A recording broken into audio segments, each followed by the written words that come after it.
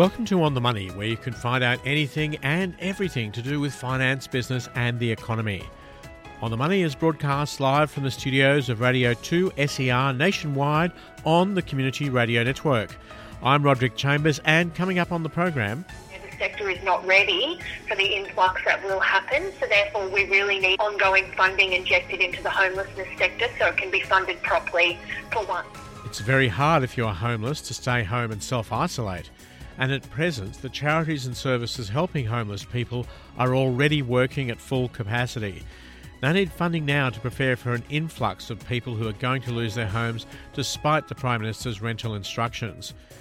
Also on the program... So be upfront and actually ask for help. Don't try not to do a payday lender because the interest rates you'll be gouged, that gouged is the only word, you'll just never get back on top of that. Whether you have put in for the JobKeeper package so far or are still not sure what you qualify for, you'll probably have to make do with less money. We talk to people to provide some tips on how to manage debts, debtors and where to go for help. All this and more coming up on the Money.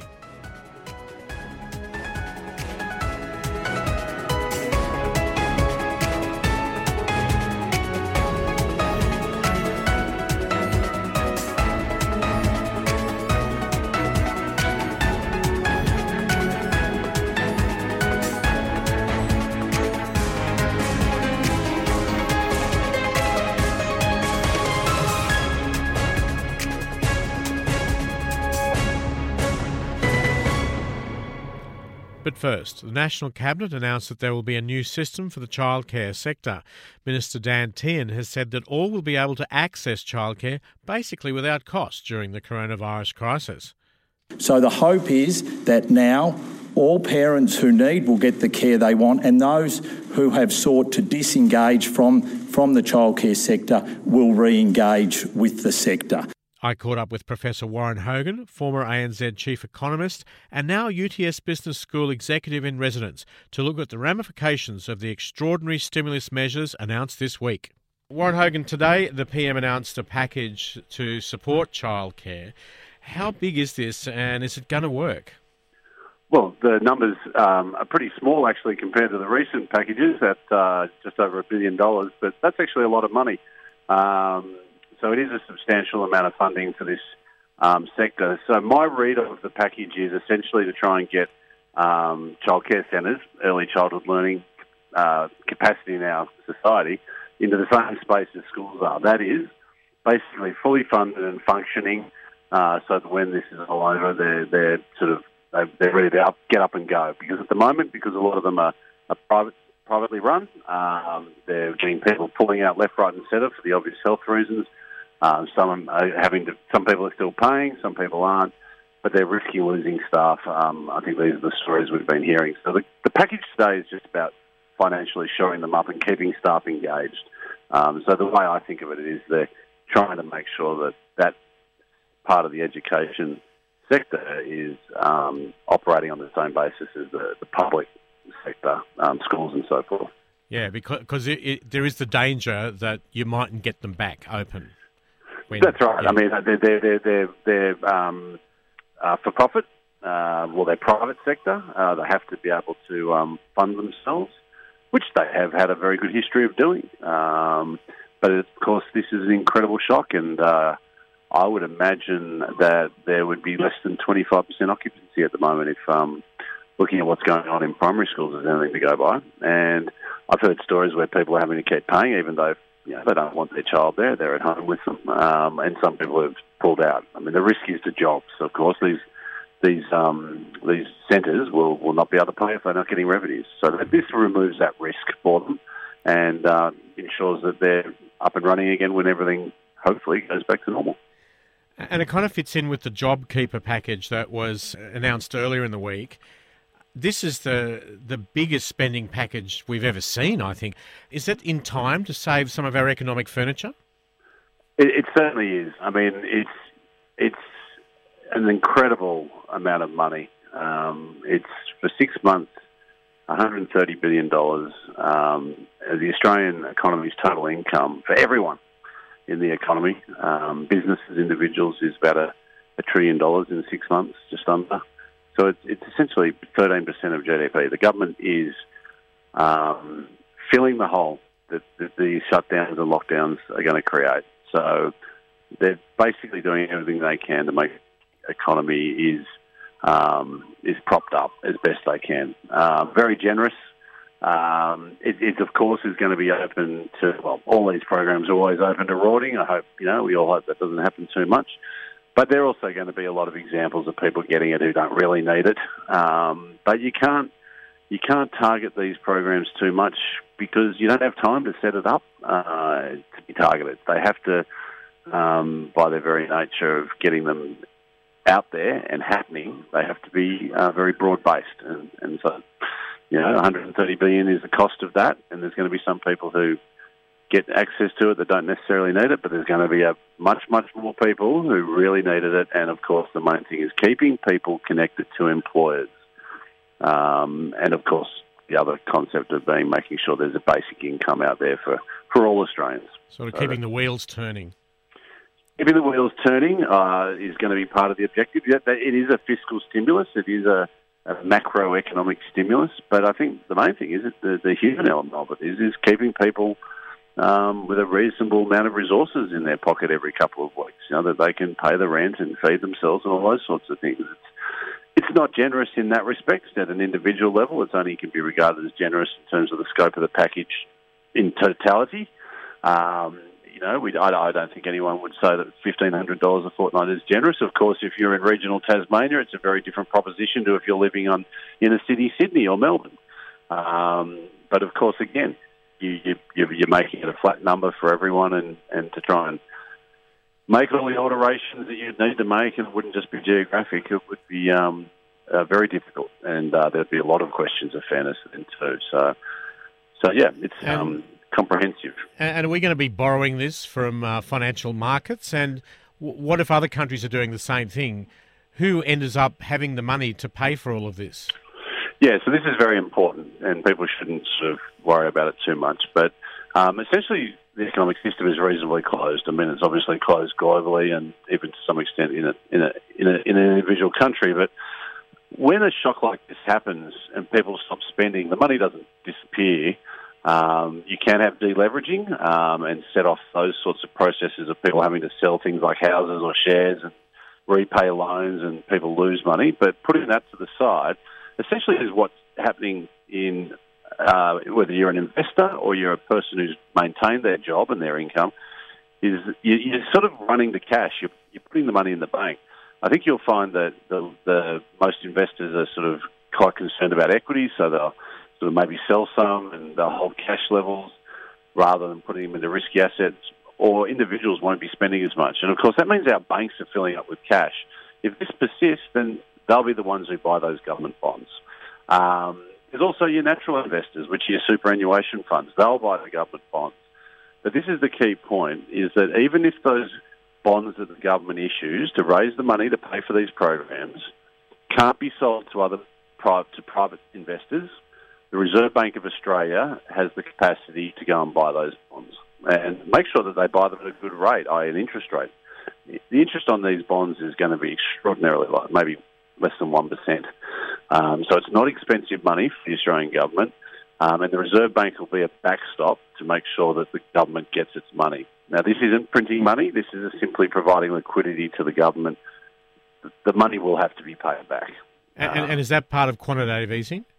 It is quantitative easing. It is, It is, yeah. So the announcements the Reserve Bank made a few weeks ago, which took the cash rate, their normal, the interest rate they normally target, down to 0.25%. Then they announced that they're going to target a 0.25% yield on the 3-year bonds. So they tried to sort of get away from the idea that it was quantitative easing then, that it was targeting a price in the market. And that had to be done through buying and selling government bonds. And that's what they're doing at the moment. But if the government has any trouble in getting their bonds away, issuing those bonds into the private market and raising the money, whether it's from a super fund or a bank or an overseas investor, then the Reserve Bank can come in and buy the bonds and take the pressure off the market. So it is quantitative easing. We haven't done it before in this country. We've always been able to fund our government, and look, the RBA might not have to do much. There could be a lot of demand for Australian government bonds out of international financial system, even from Australian banks and super investors. There's been a bit of pressure today on the markets thanks to the Reserve Bank of New Zealand. They appear to have, I guess, stopped the New Zealand banks paying dividends to their owners here in Australia. How is that affecting things? Look, it's pretty minor.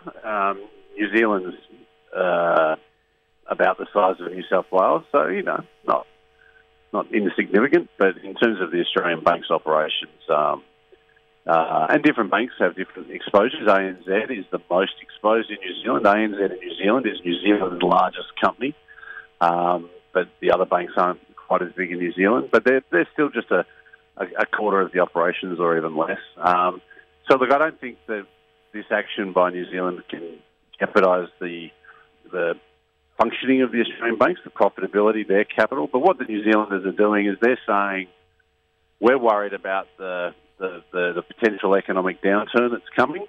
We're worried about businesses failing. The consumers don't pay their mortgages. And, of course, when that happens, it's a default, and the banks have to write that off. And that's costs money. And, of course, what the New Zealand authorities are doing is, rather than paying a dividend back into Australia or to any New Zealand investors, keep that money, because you may need it in 6 months to cover the losses that you may see. So this is a very cautious Reserve Bank of New Zealand. And, of course, here in Australia, we've seen that our authorities, they'll be looking at this closely, but they're not doing it. I think what they said is it's up to the board and management of the banks to make those decisions. So they don't appear to be very worried. No, well, at the moment they're just keeping an eye on it. And the Australian banks are very strong from a capital and liquidity point of view. So, it will take a lot of losses for us to get ourselves to a position where the banks are worried about their capital, simply because they have to hold so much as part of the new regulatory world post the crisis of 2009. Look, it could play out that way, but I think if we got to a situation where the Australian banks were facing major defaults across consumers and businesses, that's going to be after this initial pandemic shock, because of all the things the government's put in place that should be able to help manage those risks. That's why the banks in Australia have rallied. Their share prices have rallied since the wage subsidy was put in place.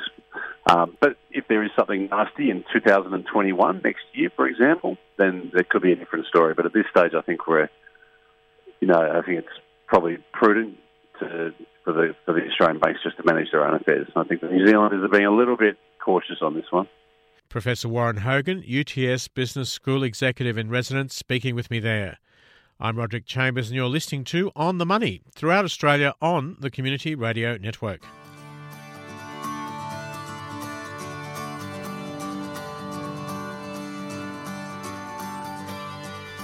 My name is François Carrière. I am at the UTS Business School, and you are listening to On the Money, serving up finance in one easy bite.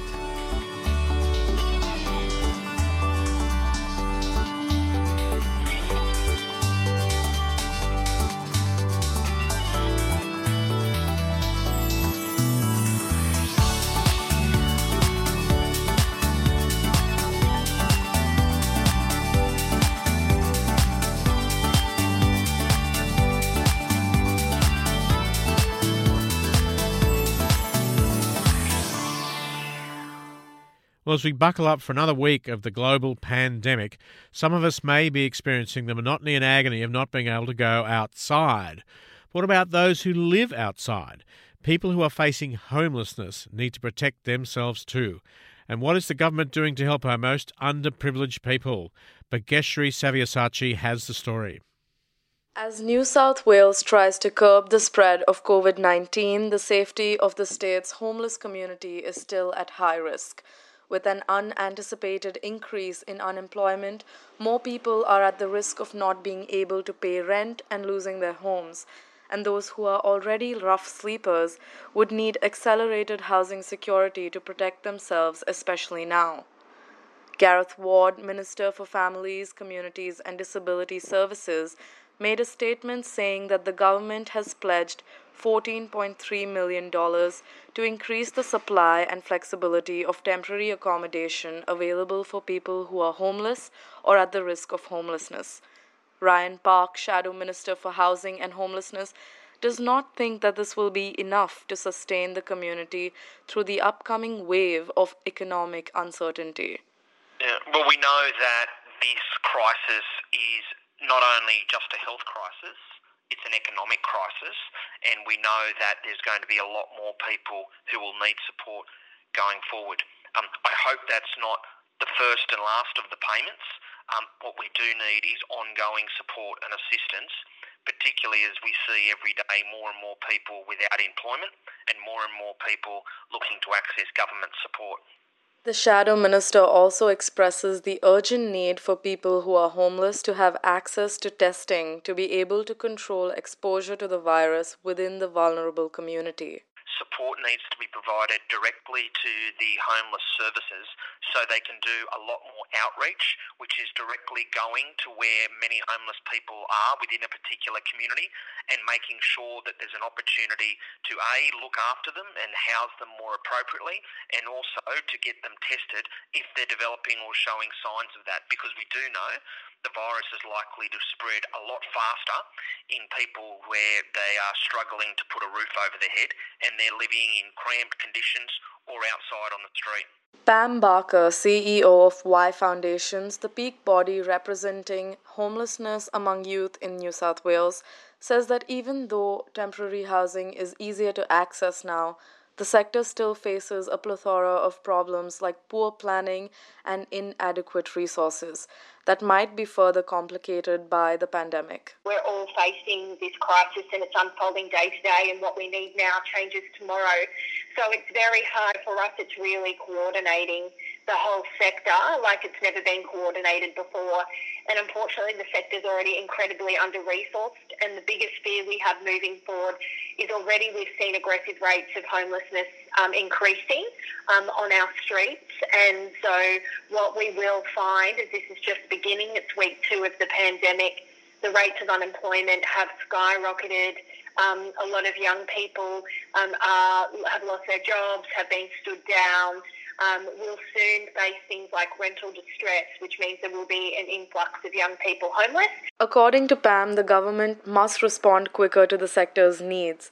She says that the sector has always been underperforming and urges the government to allocate more funds to the housing and homelessness sector to be able to prepare it for the imminent flood of people who will require its services. The issue is we're actually responding to what the sector needed prior to the pandemic in order to support what's currently there. The sector is not ready for the influx that will happen, so therefore we really need in the future ongoing funding injected into the homelessness sector so it can be funded properly for once. It hasn't been funded in a way that allows service delivery to meet the needs and the demand that was there before. With the increase, we need it to meet the future demand, and we'll start lobbying for it in the next coming weeks because we know what is in store. We've seen the impacts of COVID to date. Who knows how bad it's going to be in the coming months. Pam Barker, CEO of Y Foundations, ending that report by Bhageshri Savyasachi. Whilst the government scrambles to try and rescue a crumbling economy, many people are struggling to keep up with their debts.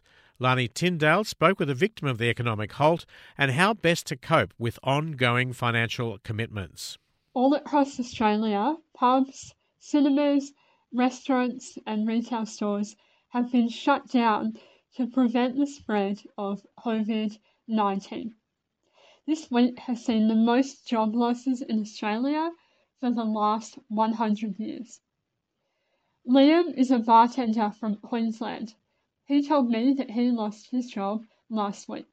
I pretty much finished the shift and then the owner of my company sent out an email to everyone saying that we'd have to close the doors until further notice due to the coronavirus. Helen Baker is a financial planner. She says the first thing to do if you've lost your job is try and access Centrelink payments.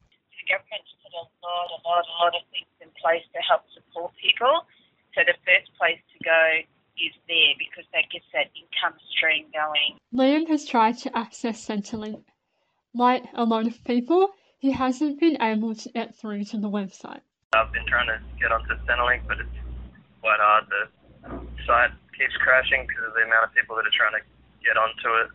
While you're waiting for Centrelink to get back to you, Helen says it's actually easier in this restricted environment to save money. Like, we don't have, gyms anymore. We don't have the pubs open anymore. We don't have a lot of things that we would do for fun are no longer available. So that's the immediate area where there should be some savings. So if you're paying to have memberships to anywhere where that is no longer a service, then you need to start cutting those things off. There are other things you can do to ease the cost of living. I spoke to the head of Financial Planning Australia, Marissa Broom. She says if you haven't lost your job yet, make sure you have emergency savings. If you aren't able to repay your mortgage, it's time to call your bank. I think the most important thing at the moment is the banks have invited their clients to come to them and be open and upfront, so that if you've lost your job, you can't meet your repayments, your income's fallen, go and be open with your bank. If you're renting, Marissa says you should call your landlord and see if they'll reduce your rent or let you pause it. You might consider moving or subleasing a room in your house. If you have a fine, credit card repayments or another bill that you're not able to pay, call your provider or the relevant government agency and see if they will let you pay later or create a payment plan. Not everyone has savings to buffer them from a job loss. Liam is one of those people. Due to personal reasons, I had to pay for some things, and I didn't have any savings behind me. I'm fortunate enough to live with my grandma at the moment, but there are my best friend is just 2 or 3 days before the announcement. He moved out of home and is now paying rent, but doesn't have any income. I asked Marissa, what should people do if they're really desperate and they need money immediately? I believe most people are really, really being conscious and flexible and trying to do the right thing by their clients, whether they're clients through a real estate agent, whether they're banks through their customers. So be upfront and actually ask for help. Don't try not to do a payday lender because the interest rates you'll be gouged, and gouged is the only word, you'll just never get back on top of that. The government is also letting people access their superannuation early. But Marissa says be wary of taking that option. I'm really worried about this encouragement of people accessing super. I understand it if you're on the brink of losing your house, that accessing super may actually put that off until you maybe improve. But to access your super now when markets have fallen 40+%, and most people's super is invested in equities in markets around the world, that's just something that will be very, very difficult to catch back up. We know that being stuck at home and having financial stress can put a lot of pressure on relationships. We also know that rates of domestic violence will increase in this period. Helen Baker says it's important that anyone in a domestic violence situation reaches out for help, regardless of their financial situation. Making sure that you've got somewhere to go, reaching out for support. The Salvation Army is always a great place to start. 1800 RESPECT, so the old RESPECT song. Dial that number, get the support that you need, have somebody to talk to, feel safe, and don't be afraid to reach out. We can expect that in the following months, more people will lose their jobs and their businesses as social distancing restrictions become harsher. Marissa stresses it's important to remember that this is temporary and we will all come out the other side. Really are in dire straits. Pick up the phone. There are financial counsellors out there. There are lots of financial planners that do pro bono work. If you have a financial planner, go and see them before you make some rash decisions about what to do because you're under financial stress as well as all the other stresses that are taking place at the moment. Just pick up the phone and get some advice from someone. Financial Counselling Australia have got enormous numbers of very well-trained people that work for them go and get some advice before you make some rash decisions. And everybody's in this together. So I guess, the thing is, if you need help, pick up the phone with your bank, pick up the phone with someone, speak to someone. And if it's just an emotional and mental health issue, pick up the phone to those services that are out there too. Don't think you're going through this alone. The whole country, in fact, the whole world's going through this. That was Marissa Broom from Financial Planning Australia, talking to anyone who's lost their job or their income due to the COVID-19 restrictions.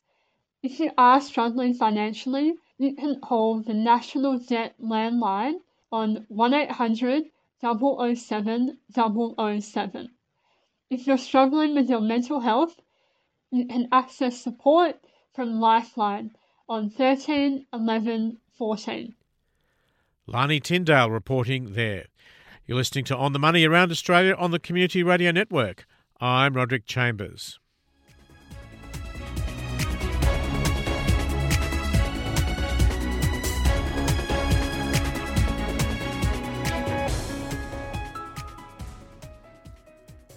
And that's all we have time for on The Money this week. Tune in again next week to find out everything you need to know about finance, business and the economy. Thanks to our producers Lani Tyndale and Bhageshri Saviasachi. On the Money is produced in the studios of Radio 2 SER for the Community Radio Network and with the assistance of the Community Broadcasting Foundation. Find all our shows and stories at 2ser.com/onthemoney. Subscribe to our podcasts. We've got new episodes coming out every week. Follow us on Twitter, look for @onthemoney2ser. Find us on Facebook and Instagram. I'm Roderick Chambers. Do stay safe. We'll be back again next week to give you the inside running on all things financial. Thanks for your company.